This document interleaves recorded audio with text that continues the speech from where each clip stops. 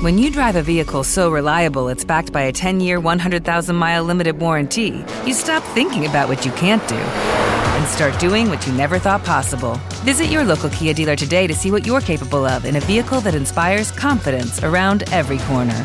Kia, movement that inspires. Call 800-333-4KIA for details. Always drive safely. Limited inventory available. Warranties include 10-year 100,000-mile powertrain and 5-year 60,000-mile basic. Warranties are limited. See retailer for details.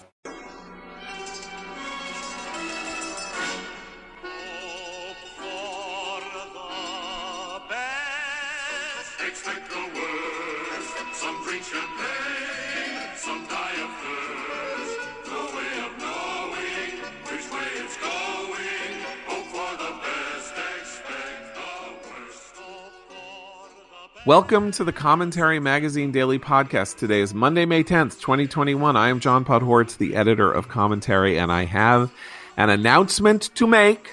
The announcement is that Commentary's annual roast, I believe this will be our 11th roast, is on. Will take place on Monday, November 22nd, 2021 in New York City. This is one of the, I'm saying this even though I am the master of ceremonies and therefore should be considered a biased speaker. This is one of the highlight events in the conservative world. People adore it. It's an evening of hijinks, laughter, merriment, and incredible good fun. And we will be providing you with details about how you can come, how to buy tables, how to buy seats in times to come, in weeks and months to come. And really, if you haven't been, you should. If you have been, you got to come back because we are all going to be together in a ballroom. I'm guessing we're going to be unmasked because we're going to talk about why I think we're going to be unmasked a lot sooner than people seem to think we're going to be unmasked in some quarters. And the roastee is our own Rabbi Meir Soloveichik, Commentary's Jewish commentary columnist, perhaps the leading voice, intellectual voice in America on issues of religion, faith, and the founding and the American experiment. A hilarious guy on his own, an absolutely maddening person as he is about 12 years old. He has a rabbi's ordinance. He is the rabbi of the oldest synagogue in North America. He has a PhD from, I don't know where, I can't even remember where, in American history. Maybe it's Princeton. I can't remember. He has 6 children. His wife is an assistant U.S. attorney. Their kids are incredibly this is why I hate him. His kids are so he has 6 kids and they're incredibly well behaved and they serve lunch for you and they're like, it's sickening because everything works great in Sully's life. And so we are going to tear him to shreds. That's what we do at the roast. It's nice. It's a nice roast. It's not like a mean roast. And Whoopi Goldberg and Ted Danson aren't going to show up in blackface. It's fun. It's amazing. The Commentaries roast, our big fundraiser of the year, and we're going to be giving you details later. With that, also present at that roast will be, and you can meet them. You can meet them if you come. Executive Editor Abe Greenwald. Hi, Abe. Hi, John.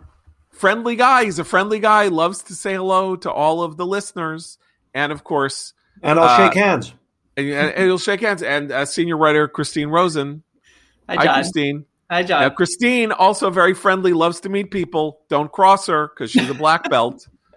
I promise not to throw anyone around at the roast, even though it is off the record. It's off the record. It's totally off the record. Totally off the record. But don't cross her is what I'm saying. And, of course... Associate Editor Noah Rothman, who is probably like the glamour star of the roast. People are always like, "Where's Noah? I want to meet Noah." Hi, Noah. Hi. I don't believe it. It is true. Hi. Where's that Noah? People say to me. That's what they say. I'm telling you right now. Get another martini in him. Okay, so why do I think we're going to be unmasked? We're going to have this event. Now, remember, it's November. It's the end of November, so near the end of November. So we're talking, someone do math for me, 6 months, something like that. Watch the numbers, friends. Yesterday, there were 22,000 new cases of COVID. 3 weeks ago, there were 78,000 new cases of COVID a day. Yesterday, 22,000 cases. This is the cliff, the bottom falling out. We have gone over the good cliff, not over a bad cliff. The numbers are declining vertiginously. And though I'm a little more leery of noting these kinds of things because for complicated reasons, the daily death rate also has hit the lowest rate it's been at since March of 2020. I'm nervous about this because those are weekend numbers, and sometimes those numbers are reported late or stuff like that. But the caseload is the important thing. No? Why? Noah's shaking his head. No, I'm shaking my head good because I just clicked on my state, New Jersey, and it's shocking. It's shocking, the number of how everything just fell off a cliff. I hadn't checked it in a couple of days, but, it was up there. April 1st, it was up there. It was like 5,600 new cases, and it's not great. Today, 7-day average right now is 893 with new cases 330. So new think cases, about 330, Jersey, but also more than half the state is vaccinated. So it makes sense. During the surge that we heard about, the Michigan surge, New Jersey, I believe, was the second worst state in that surge. Period. Yeah, it was going up and up and up and up, and it crested on April 1st and just fell off a cliff. Right. So we have gone from 78,000 cases to 22,000 cases in 3 weeks. We were at, I believe, 33,000 cases the day before yesterday.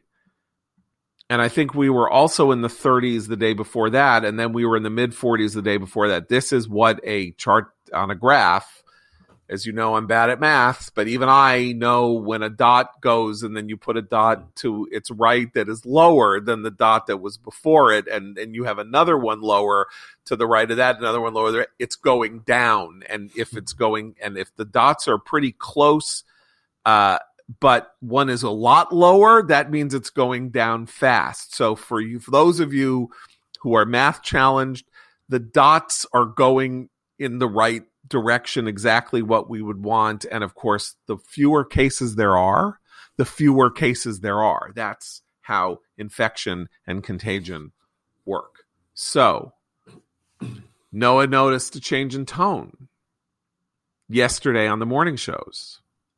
Shall you elaborate? I shall. What have I been saying for the longest time? That the answer to this whole situation is glaringly obvious when it comes to the vaccine hesitancy thing. Give people an incentive in the form of getting their life back. And getting their life back means going maskless. People who are fully vaccinated do not have to wear a mask inside or outside. And I'm going to stick to that position, even though it's politically inconvenient to say as much.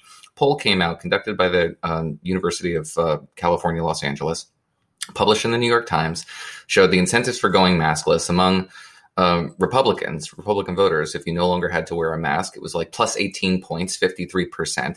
Even among Democrats, Hispanics, Independents, all across the board, the incentives for going maskless, to get vaccinated, would you get vaccinated if you could go maskless, were huge. It was off the charts responding to this sort of thing. So I said, this is obvious. It is so obvious, the answer to this riddle. And yesterday you had people, and they're asking this in the Sunday shows, the hosts are asking, listen, when are we going to see indoor specifically, mask mandates disappear? And you had people like Scott Gottlieb, who's recently been pretty good on this issue, but has been more reticent in previous months, saying, listen, we're at a point where former FDA director under Trump and an AEI spokesman. He was Dr. Dumish. Yes, he was pretty Dr. Dumish, and he's risk averse when it comes to a whole host of other public health issues. The vaping and the food you eat. Like he's a very public health bureaucracy type, and he's saying, listen, people have to judge their own individual risk based on their own circumstances, and we're at a point now where guidance has to comport with the observations that we're seeing in the data, which is declining caseloads. Dr. Anthony Fauci was on ABC with George Stephanopoulos. He was asked again whether it's time to start relaxing indoor mask mandates. He replied, I think so. You're going to be probably seeing that as more people get vaccinated. We need to start being more liberal with the number of vaccinations. And then finally, Jeff Zients, I believe is his name, is the head of the task force, the president's task force for COVID, said, listen, soon to be leaving, because he only came to the White House only briefly to help so he could go back, because evidently I would say he's been fired but allowed to say that he was leaving. Why? Maybe this is why. Please. Who's the other guy who also left? Oh, I'm sorry. I'm wrong about Jeff Zients. I'm sorry. Yeah. I got this wrong, and I'm going to correct myself before I get sued. It's not Jeff Zients. It's Andy Slavitt, who arrived and is leaving. Okay, Jeff Zients, unfortunately, is staying, because here's what he said. He said that the CDC guidance across time will allow vaccinated people more and more privileges to take off that mask. So we can quibble with the language, and I think we should. But ultimately, the headline here is that there's a dramatic tone shift when it came just last week, when it comes to the necessity of wearing a mask indoors if you're vaccinated. A week ago, it was, listen, you got to do this. Not only is the virus is out there, it's everywhere. If you're in a dangerous situation, you don't even know it, you got to wear a mask, but also to make yourself a good example for everyone else who isn't vaccinated. That lasted like a week and a half, 2 weeks, and everybody seems to have determined here, at least in the policymaking quarter, that this is not an effective inducement to getting people vaccinated. Imagine that. Okay, so why is Joe Biden still wearing a mask all the time? And everyone around him in his administration who were among the very first people in this country to be privileged enough to get their vaccinations and to protect them. That messaging, I'm sorry, every time there's some news clip that shows them all masked, every time you see Kamala Harris give her husband a kiss through their mutual masks, I mean, that is the wrong message. When are they? I really think there's going to have to be a moment where they stop masking indoors before local officials are going to feel comfortable telling local businesses they can take those must wear mask signs down. It's bad optics, I think, for him to continue to do that. I think there will be such a moment, and he will play it as this grand instance in the story of the pandemic. I'm now removing my mask because we've done it. We are safe to do so. Now you can do so. It'll be mask week. It's sort of like infrastructure week. Right, but it's just, Biden's on this pretend timeline, and that will be another data point on it. Yeah, 150 days, 133 days. On the 200th day, he sent the dove out from Mount Etna. It came back. And then he knew that he could leave the ark and bring the animals into the world that the new world that God had presented us. That is that what you're saying? Yes. He sent the bat out. By the way, thank you for mentioning the bat, because we didn't even talk about this before we started the show.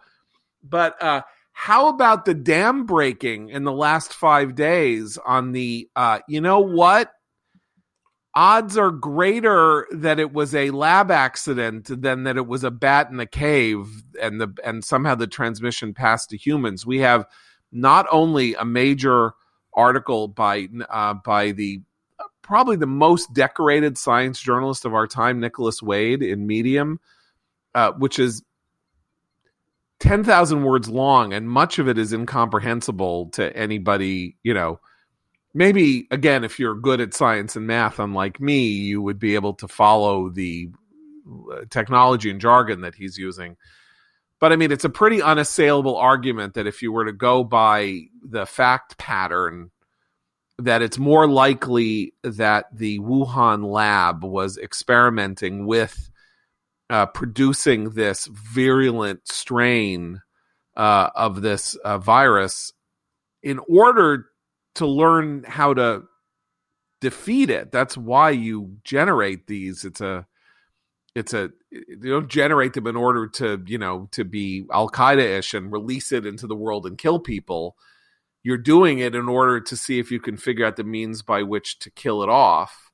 But that the lab had inconsistent protocol standards, and Wade actually explains why it is so difficult to work with incredibly contagious, virulent strains of things in labs, because if you are to treat them the way they should be treated, you basically have to act as though you're on the moon. You wear a level 4 protection suit it's like wearing a spacesuit and you've got these gloves on, and just manipulating anything, picking up a test tube or having to do anything, tactile is incredibly difficult. And so there is a kind of institutional bias toward lowering the threat level just so you can work more effectively and comfortably in the lab. And that is the thing that may have happened. And there's that piece. There's a piece. I'm blocking on this in a notable British scientific magazine that kind of says the same. So remember when Tom Cotton was treated like he was unsafe by the Twitter moron community when he gave the speech saying we need to investigate the role of China and the Wuhan lab in this? Remember that? Guess who was probably right? Well, Wade had a very sharp observation as to why this sort of stuck, because that was sort of we saw a lot of people playing with that theory early on in this pandemic in a much more academic way, taking it reasonably seriously, and it was dismissed following a lot of science journalism. And Wade's theory there is that the people who cover science generally do not have an adversarial relationship with their sources, because they've never experienced, unlike political journalism, they've never experienced a condition in which they're being spun, they're being misled, or there's a broader political agenda at work that would otherwise frustrate their work. They have a healthy and friendly relationship with their sources. They don't anticipate being spun. And in this situation, they were being spun, in part because of the political relationships that exist in the international public health community, and most notably the WHO and its relationship with China. And that essentially led to the conditions in which you had now this really obnoxious sort of politicized backlash against anybody who even entertained the notion that there should be an intermediary animal here that would evince the kind of antigens that would suggest that this had a jump. And we have yet to find it. And we didn't see it then. We couldn't find it now. But that's the sort of question that was shouted down in April of last year because it didn't comport with what they were being told by the people they trusted and liked. And in a remarkable other piece today by Ben Smith in the New York Times, there is an article about Ben Smith has written a column about how China has been leveraging its media power all over the world, following its Belt and Road process, in which it is, supplying infrastructure to the world in exchange for things like votes at the UN and stuff like that. That China is now creating essentially a kind of global news service that Xinhua, its news agency, and others are supplying video, and they're supplying articles and this and that go to South America, to Africa, to other places in Asia. And you have to figure that part of this, at least in the, over the last year, was more favorable spin or the suppression of unfavorable spin about what was going on in China at the Wuhan lab, that they are leveraging some version of soft power. He then likens this to what the United States did after the Cold War, with the U.S. Information Agency and the CIA funding things like the Congress for Cultural Freedom, which created intellectual magazines like Encounter and various other things, except, of course, what the United States was doing there was propagating liberal values. I don't mean like the way we use the word liberal now. I mean classical Western liberal values in a world that was being threatened by totalitarian ideology, communism. And here we have the Chinese who are promulgating an overseas media and propaganda strategy, the purpose of which is to praise China itself, not to propagate larger values that are dissonant with the ideas that were being spread by the Soviets and their allies and the ideological spread. China is kind of, though it is a communist regime, it is kind of post-ideological. It's doing something else. So I don't really think that that's a fair analogy, but it is a fair analogy if what you're talking about is a great power harnessing great power methods to get its message across the world. And China is doing that while we are sitting here And I would say even the fact that we are still going to be loath to the administration is going to be loath to pick up this question and say, our great adversary may have unwittingly unleashed a deadly contagion upon the world. A contagion, by the way, that in all our innocence, we helped fund, because part of the project was funded by the U.S. government. That we helped fund in our innocence about their competence. The world needs to know that this is something that China did that is both true, and it is also a part of a great power rivalry here. We cannot let them get away with this if they're going, not only because truth demands it, but also because we need to make sure that the world knows what it's getting into if it is going to let China be a dominating player country by country. Abe, you're a China hawk. Sure, indeed I am. But no, it's funny. What I was thinking of was it's sort of like the description of what China's up to is kind of like a sort of manufactured soft power. It's not, where soft power comes traditionally from, at least when we think of the American soft power, from organically from what the country is, which then has a positive effect on people. This is like sort of soft power for an ironic age, where you can't praise anything in earnest anyway. So why not praise China for being iconic, good or bad? Well, and it's a different approach in terms of how Americans' minds might be changed to see China as more of a threat than many people want to see it right now. I mean, imagine for those of us who grew up as kids during the Cold War, imagine if every toy you played with said "Made in the Soviet Union" on it.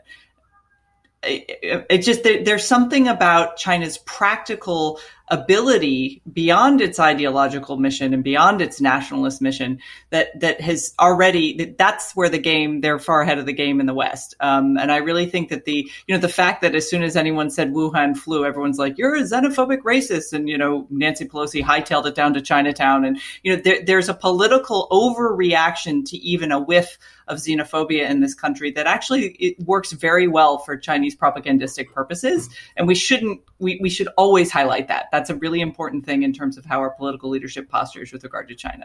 I think it's also a bizarre misunderstanding of the message of like a respectable and intellectually consistent, I don't know what you would call it, sort of anti-China set of ideas. Because I'll give you a soft power example, interesting example. Nomadland won Best Picture at the Oscars. Nomadland is a movie about, American nomads, basically. It was written and directed by a woman named Chloe Zhao, who is China-born and came to the United States as a teenager. Chloe Zhao is now in her early 40s. Disney hired Chloe Zhao, who is an independent filmmaker, for a $200 million project called The Eternals, which is one of the Marvel Cinematic Universe movies that's going to come out in the fall, starring Angelina Jolie.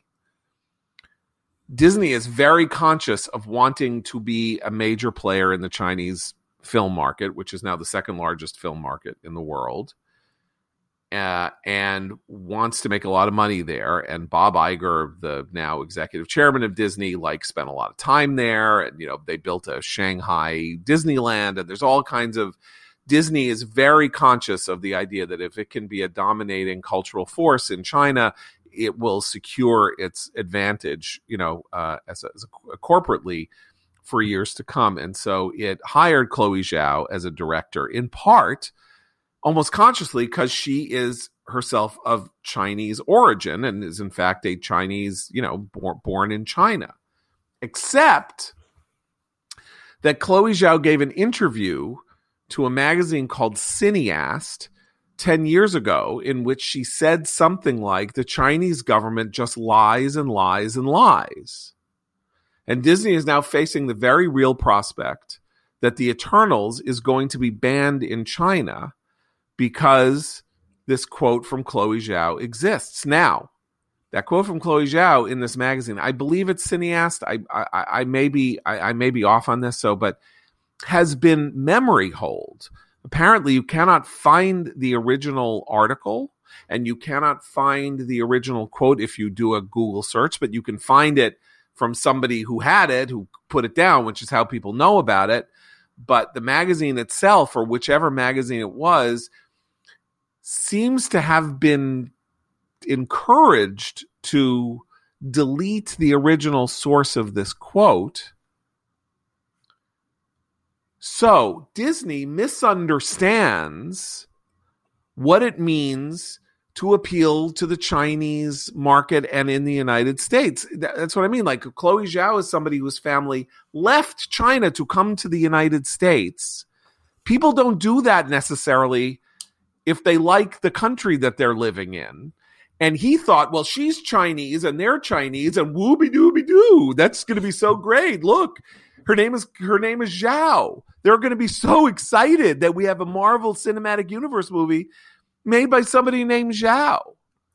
Except apparently she's from a family that doesn't like China. And China's like, here's my giant foot stamping on your movie forever. This is like Nancy Pelosi going to Chinatown and saying the Wuhan flu is xenophobic. How do we know people in Chinatown would think that was xenophobic?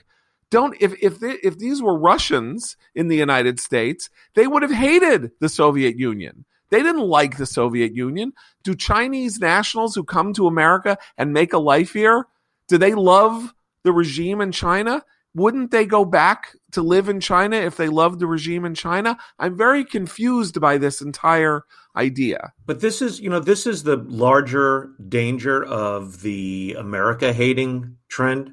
If you don't believe that what the U.S. stands for and what its founding ideals are and what we strive to get ever closer to in this country, if you don't believe in the essential goodness of those things, you are completely susceptible to the propaganda from other countries, and you've lost your compass in terms of how you can even assess the good or evil of other nations and other countries. I think that's very true. And you know what else is true? You need a good desk chair. How often have I been telling you need a good desk chair? You know how I know? Because I got myself a good desk chair. They sent me an X chair. They sent me an X chair with the dynamic lumbar support, which provides unbelievable lumbar support for my back, and that new XHMT technology that provides both heat and massage therapy for massage settings and heat to make you comfortable while you sit for hours in your desk chair doing the work that you have to do. This is the luxury supercar of office chairs. I love it. My kids love it. My wife loves it. We all love it. And I look forward to spending hours sitting in the ultimate therapeutic massager. You won't believe the X-Chair difference until you feel the X-Chair difference. And it's on sale now for $100 off. Go to xchaircommentary.com now. That's the letter X, the word chair, commentary.com, or call 1-844-4XChair. X-Chair has a 30-day guarantee of complete comfort, and you can finance your purchase for as little as $30 a month. Go to xchaircommentary.com now and use code XWheels for free X-Wheel blade casters. xchaircommentary.com. So, you know how we always say that the beginning of an administration, the world's going to test it. People are going to test it and see where it comes down. This was something that was said for years about North Korea, that it was going to test, right? It tested Trump, it tested Obama, did something provocative, really in early stages to see what the bribery situation might be, where they could, threaten nuclear exchange and see what they could get. And in fact, bribes are always paid. And Trump gave Kim Jong-un a summit, and they wrote lovely after Trump said fire and fury and we're gonna destroy you. Then they're writing love letters to each other and all of that. Well, there's another place where testing has traditionally taken place, and that is the Middle East, and particularly Israel-Palestine. And we have that now, right? We have a test now, 3 months into the administration. We are hitting the anniversary of the unification of Jerusalem after the 1967 Six-Day War, when Israel took back and solidified Jerusalem in taking the West Bank from Jordan. And there, as has often been the case, but now much more violently this year than others, there is very sustained political violent action going on around the Temple Mount in East Jerusalem. By the way, Temple Mount often cited as the third holiest site in Islam. So it's like, and the Temple Mount is controlled by a group called the Waqf, which controls it and is a Muslim group that legally denies the right of Jews to pray on the Temple Mount in order to ensure that there aren't conflicts, to create, to lessen the possibility of conflicts, also because they want to claim sovereignty over the Temple Mount. But here's the thing, it's the third holiest site in Islam, right? The temple is the first holiest site in Judaism. The temple is the temple. That is the holiest site. The holiest site in Israel is the Western Wall, or what was called the Wailing Wall for a long time, which was a retaining wall outside the Temple Mount, and was for a long time the remaining archaeological evidence of the Second Temple. And it's sitting there. Now there's a lot more. There's a lot more. There's stuff underneath. There are tunnels underneath and stuff like that. But for a long time, for many centuries, and so it's the holiest site in Judaism, but somehow, in the world of people who are always citing it as the third holiest site in Islam, being number 3 in Islam is way more important than being number 1 in Judaism. But nonetheless, so there's violent actions. The violent actions are provoked by the Palestinians, and the Israelis respond, and then everybody starts yelling at Israel. Okay, so, and tragically, apparently the Biden administration has bitten. We know that Jake Sullivan, the National Security Advisor, contacted Meir al-Shabbat, the Israeli National Security Advisor, to express his concern over the violence and to counsel, this is the kind of language that has been used forever to kind of equalize the notion that people who throw rocks and foment disorder, when the authorities try to quell the disorder, the problem is the authorities and not those who create the disorder. And then we're going to go into one of the reasons why there is this thing going on. But what do you guys make of Jake's? Now, Jake, the readout of this call does not say we call on Israel to show restraint. It doesn't. The language is kind of vague and says we express our concern, which is fine in some ways, because of course Israel is expressing its concern over the violence by attempting to quell the violence. So if you're going to parse the language is not as bad as language often has been when you're talking about Israelis practicing self-defense against Palestinian activist efforts to foment discord with Israel, particularly a week after Mahmoud Abbas, the president of the Palestinian Authority, canceled elections, making him now going into his 17th year of a 4-year term where he has not had elections, because it became very clear that if those elections happened, he and the Palestinian Authority would lose power to Hamas. Okay, so that's setting the table. Abe, what's your take here? I kind of view this response as boilerplate democratic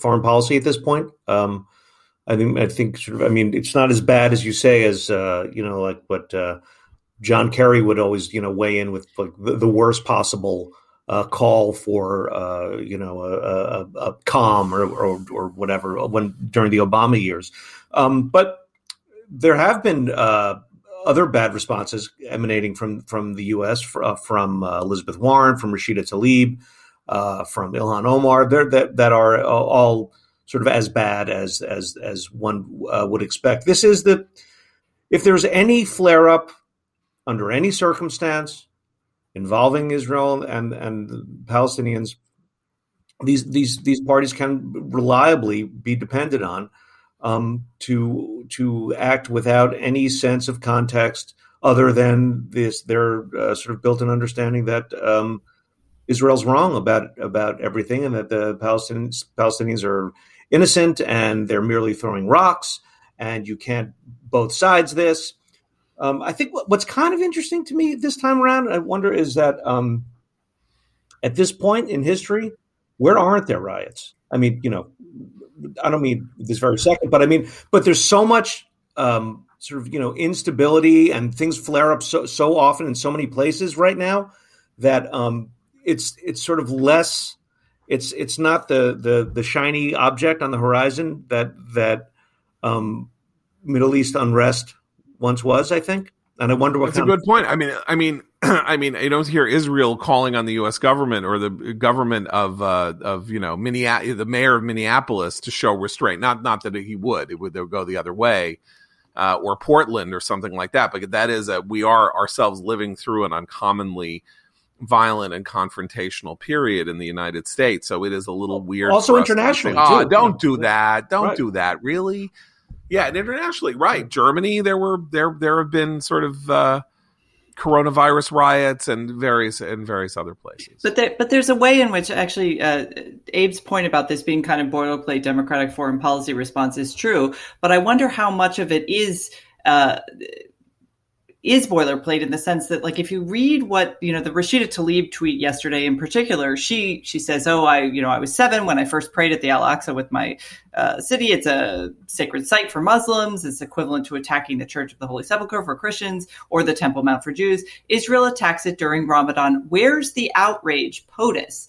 So her tweet really did call on the Biden administration to do more. And in fact, it's a reasonable, they shouldn't respond. They shouldn't say anything at all, actually. But his left flank, which hates Israel, is going to be doing this every time anything happens in Israel with the Palestinians. We know this. And she is, Tlaib is among the most egregious at this kind of propaganda. And Ilhan Omar also chimed in. So, the usual suspects will always be there, ready to foment hatred. But he shouldn't respond, and I don't know how much it was very vague and not a firm response. And I think, to the point of context for this particular altercation, that's all that matters here, is the context, the legal context about the debates over homes in the area, all of this. Right. So who can pray there and when? We should get into this, because this is a very important and complicated story that people don't understand.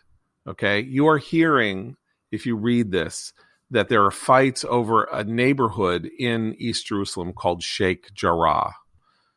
Sheikh Jarrah is the term in Arabic, obviously, for this area, which was not the name of the area to Jews, and does not now remain the name of the area to Jews, who call it Shimon HaTzadik, Simeon the Just. Simeon the Just was a rabbi, a holy man, who died who was a high priest, and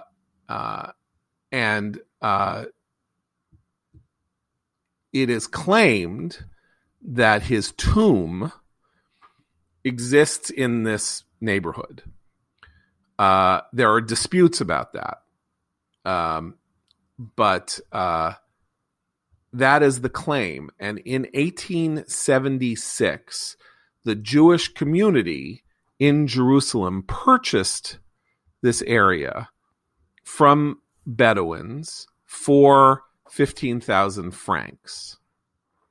The Jewish community, which was sort of the preceding community to the Jewish Agency and to the administrative structure setup that ended up becoming the State of Israel. In 1948, so it was owned by the Jewish community. In 1948, when the War of Independence happened and when the armistice was finally reached, Jordan had taken control and seized this area of East Jerusalem, and this was the great boundary that was basically broken down when Israel won the Six-Day War and took this area back, along with the rest of the West, took the rest of the West Bank. Jordan had no claim, had no legal claim, moral claim, or any claim to East Jerusalem or anywhere else. But it took it, and along with doing all sorts of other wonderful, charming things like desecrating the Jewish cemeteries on the Mount of Olives and other things, it allowed people to squat in these houses. 27 families, I believe, remain in these houses in what they call Sheikh Jarrah. When Israel took the city back, took this area back that had been where property rights, international property rights, had been secured by private owners in 1876, purchasing the land. They had purchased the land. They hadn't seized it. They didn't take it from Arabs who had lived there forever. They purchased it legally. There has been litigation now going on for more than 50 years over how to handle these titles and the families that are living in these houses, which they do not own and which they never owned and in which they were squatters. And so they have squatters' rights, which is a very complicated issue in the world of rights and law. This area has now been purchased by a developer who wants to tear down the houses and build something new. And this has now been an issue that has become a complicated legal issue. And so the fight, because the people who live in these houses pay no rent, because they claim that this land was seized from them as Arabs in general, and the Jews have no title to it. They therefore don't have to pay rent, and they're not paying rent. And so they have effectively been evicted for non-payment of rent, and the houses will be torn down. This is the supposed cause of everything that is going on here, which is, of course, a lie, because what's going on here is Mahmoud Abbas is trying to distract from the fact that he canceled elections, and because the Palestinians are waving at their supporters in the West and at the Biden administration and saying, what are you going to do? You just started. Hello, pay attention to us. What are you going to do for us? Where is this going? Right? Do not be fooled.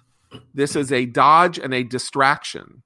Those houses, that's 27 families. They do not have the rights to live in those houses. They have been living in those houses for decades and decades, and presumably could very easily strike some kind of a deal in which they will be paid a bribe to leave them. They are not leaving them because they are being used as a political issue. This is a lie. This is a big lie. This is yet another big lie. And every leftist Jewish organization that swallows it or wants to promote it is doing so for false reasons, cynical reasons, although ultimately not cynical, because what they believe in is that Zionism is wrong and that the idea that Jews have an eternal home in Israel and particularly in Jerusalem is wrong. And here we have a case in which it is unmistakably the fact that there is a legal title to these homes. This would be in essence as though, not that this is maybe not a fair analogy, but somebody owned a Klimt painting, right? A German Jew owned a Klimt painting. He fled and he had to leave the painting in the house, and a Nazi took it, and the painting goes down in the family for 2 generations. And the Jewish family that owned it comes back and says, that's my Klimt paint. This is a real thing that happened. Said, that's my painting. And they're like, no, it's ours. You left it behind. It's like, oh yeah, we left it behind. We left it behind because your people killed 6 million of my people. We didn't leave it behind by choice, and we didn't leave Shimon HaTzedek by choice. Shimon HaTzedek by choice. We didn't leave it by choice. Jordan attacked us and took this land from us. It does not belong to you. It was stolen from us in a war. Okay, I'm done. But it goes to show at this point what a sort of poor selection of arguments and cases that the anti-Zionist crowd has to try to stir up global anti-Israel sentiment. To take this private legal case involving a number of families and turn this into something, representing an international war crime. Well, they're chomping at the bit to get involved in the peace process again. I mean, you only hear I hadn't seen the Rashida Tlaib quote, but sort of a common refrain in pieces that you read about this in domestic media outlets like the Washington Post is that unlike in previous decades, the absence of an activist Washington here suggests a foreboding that this process will never be resolved, yada, yada, yada. So the Biden administration, and Joe Biden fancies himself a foreign policy president. He's terrible at it. He doesn't understand geopolitics, and he has really bad instincts when it comes to foreign affairs. But he's desperate. He really wants to get involved in the peace process. The only distinction here that really matters is the lack of any Arab involvement. You don't hear any Arab states clamoring for Washington to invest itself in this process, obviously, for reasons that we've talked about on this podcast for many, many weeks, maybe even years at this point, actually, now that I think about it.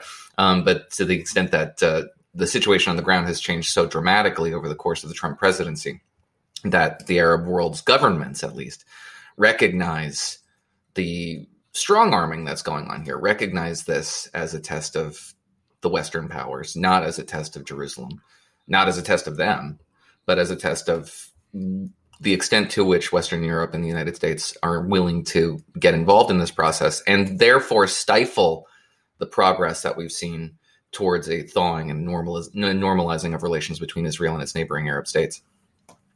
I mean, we should also mention the story in the New York Times by Stephen Erlanger and David Sanger about the Iran nuclear deal that runs as follows. President Biden and Iran's leaders say they share a common goal. They both want to re-enter the nuclear deal that President Donald J. Trump scrapped 3 years ago, restoring the bargain that Iran would keep sharp limits on its production of nuclear fuel in return for a lifting of sanctions that have choked its economy. But after 5 weeks of shadowboxing in Vienna hotel rooms, where the two sides pass notes through European intermediaries, it has become clear that the old deal, strictly defined, does not work for either of them anymore, at least in the long run. The Iranians are demanding that they be allowed to keep the advanced nuclear fuel production equipment they installed after Mr. Trump abandoned the pact, and integration with the world financial system beyond what they achieved under the 2015 agreement. The Biden administration, for its part, says that restoring the old deal is a stepping stone. It must be followed immediately by an agreement on limiting missiles in support of terrorism and making it impossible for Iran to produce enough fuel for a bomb for decades. The Iranians say no way. So, guess what? You can't restore the Iran nuclear deal because guess who has no incentive to restore the Iran nuclear deal? The Iranians. They got the frozen money. Yeah, there are sanctions. You could lift the sanctions. They got the frozen money. They're now producing nuclear fuel. What's in it for them?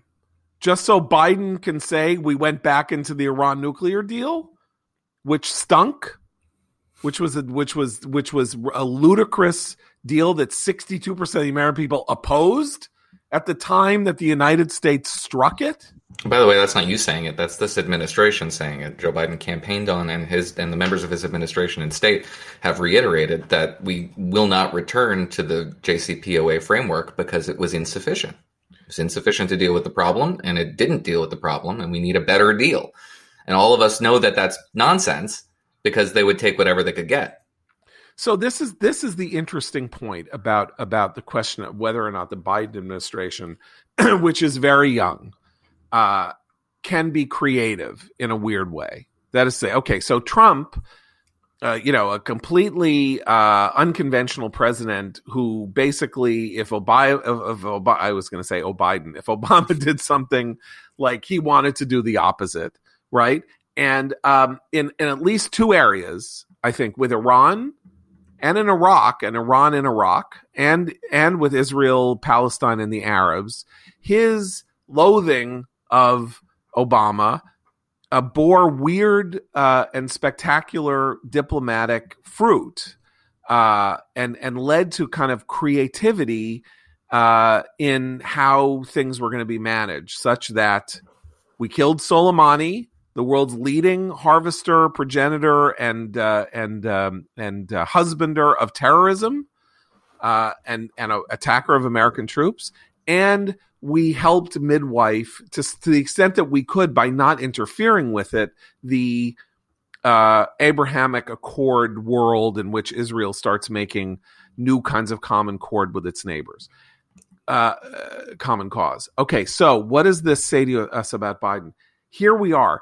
He is now being asked by his people and by his own kind of conventional wisdom world to go right back where they were in between 2008 and 2016 on these matters, to restore to equilibrium policies that we've not only advanced beyond, but that were not helpful to them, that were harmful to the world, and that they could build on, they could use as stepping stones, as he says, to different and more creative policies, instead of going brain dead and just playing the same game that was played before. And the temptation to go brain dead is obvious. We all have it politically, right? We're like, it's the classic, like, go back to cutting tax rate, whatever it is. Like, go back to your comfort zone. Iran deal was great. We need to be we need to sort of help the Palestinian, however you want to look at it. And they can do that. Question is what they're going to do with this experience with Iran and Vienna and what they're going to do with the Palestinians now. They don't have to go here. Do they or do they? Because, Christine, you would say maybe they do. Because maybe they don't have any antibodies to resist. Well, they can't. To do anything creative is to do something too much like the previous administration did, and they cannot do that. Their activist base, particularly on these issues, will not allow it, and the media will not help them pursue a narrative that makes it palatable to those groups. I mean, the irony here, though, of course, is that we hear so much from the left about how we can never go back to the way things were before the pandemic. The old ways were so unjust. And it's like, Biden comes in here and it's, with his time machine to go. Except foreign policy. Right, yes. That's where the hot tub time machine is useful. Yes. It is kind of amazing. And all the bad old liberal ideas too. I mean, domestic ideas too. Absolutely. So it's amazing. And you know what else is amazing? Tommy John, not the pitcher. Tommy John, the underwear. Because look, when you're wearing Tommy John's hammock pouch underwear, you're that much more comfortable. So you can do everything better.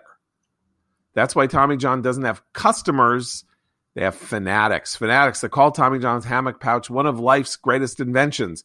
With dozens of comfort innovations, once you've tried Tommy John underwear, you're never going back. Like an air mesh interior hammock and moisture-wicking fabric with 4 times the stretch of competing brands. With over 13 million pairs sold, America loves Tommy John underwear because everything stays in place. Tommy John underwear is a non-rolling waistband for the perfect fit. The legs never ride up, and you're covered with Tommy John's best pair you'll ever wear, or its free guarantee. And right now, you'll get 20% off your first order at TommyJohn.com/commentary. That's 20% off your first order of underwear and loungewear at TommyJohn.com/commentary. TommyJohn.com/commentary. See site for details. Let's talk a little about the jobs report that we talked about on Friday that was so awful. And how basically it was so shocking that there was an instant outbreak of common sense at the possibility that the reason that so few jobs were being created or filled was because government had become too generous in providing benefits that meant that people could profitably stay home instead of going to work. And you started reading this on Friday and reading analyses on Friday. And of course, that could not be allowed to stand. No, couldn't be allowed to stand. I watched this right away. I mean, it dawned on everyone that they couldn't run away from the facts of the case. When this jobs report dropped, the consensus was among responsible observers of data that, employers just cannot compete with the federal government here, which is providing benefits that cannot be met in the private sector. their labor is priced out now of what that would be in the marketplace. And that still persists among people who are beholden to the data on the left. People like Steve Ratner on MSNBC are still making this case. And it's an easy case to make. I mean, you're arguing with hundreds of thousands of employers who are as vocal as they possibly can be about how the fact that they are desperate for labor and cannot fill these jobs. But it didn't take long for the progressive class to start talking themselves out of the facts of this case and into an ideological idea of why this is happening, and an ideological means out of it. I think everybody has their own favorites. My personal favorite is the idea that now that sort of came and went, but it's still with us a little bit, which is that most of the job gains that we've seen, and there are still gains. It's not the 1 million that we expected. It's about 250,000 over the course of the last month. And those gains are mostly enjoyed by men, which means that women are still locked out of the labor market. And why wouldn't they be locked out of the labor market? Because they lack for childcare, because the schools are all closed. So this justifies a $1.5 trillion intervention in the private economy to create this big childcare infrastructure funded by the federal government, not reopening schools, which are closed in part because of the reasons that the same people who want to create the childcare infrastructure are keeping them closed in order to compete with, or rather to mitigate the risks of COVID. So they've created the conditions that they now want to address through a broad public sector intervention. It only makes sense if you are completely blinkered and beholden to a progressive worldview. Okay. But there are many others that are just as fun. Okay, I got to read you the best one. This is the best one. I think it's the best one. Catherine Rampell, who is an economics columnist for the Washington Post, on CNN, quote, "Certainly the numbers were much lower than had been expected. I think there are a number of reasons to be concerned about labor supply being suppressed in some way. You know, workers wanting jobs, but still being hesitant to take the jobs and offers. Some of that might have to do with, of course, with the fact that they are getting more generous unemployment benefits. But there are a lot of other factors, too, including lack of access to childcare, public transit cutbacks, the risk of getting sick at work, the risk of, frankly, getting assaulted at work if you tell a customer to wear a mask. So there are a lot of complex things going on here. Yes, a jobs report that was expecting 1 million new jobs and 266,000 were created. Hundreds of thousands of people are refusing to look for a job because they're worried that they'll get assaulted at work for telling a customer not to wear a mask." That butt in her statement is doing a lot of heavy lifting. B-U-T, folks, not B-U-T-T. I want to point out that what her encapsulation there is the perfect example of how the politicization of masking, we talked about how the mask is the new MAGA hat for the other side. I mean, there's that description. Of course, she's signaling to the viewing audience of CNN that, look, this is I think she said, did she say this on CNN? It was on one of the cable news networks. CNN. She's basically signaling, look, they're going to come screaming at you, these crazy rubes who refuse to wear masks and have killed so many people during the pandemic. It's such a perfect encapsulation of wrong-headed thinking. But for someone who is an economics reporter to be talking like this is a bit concerning.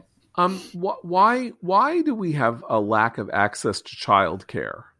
Could it be that many schools remain closed? Well, but this is actually a really important point. Even the ones that are open are not consistently open. So that if you work an hourly wage job, you cannot take a shift knowing whether or not you might have to quarantine, or your kid suddenly the day's going to end at 1 rather than at 3 or at 8. You know, they'll go from 8 to 10 one day, but from 9 to 12 the other. If you're a shift worker, it's very difficult to schedule your shift with the way that even schools that are technically open are operating right now.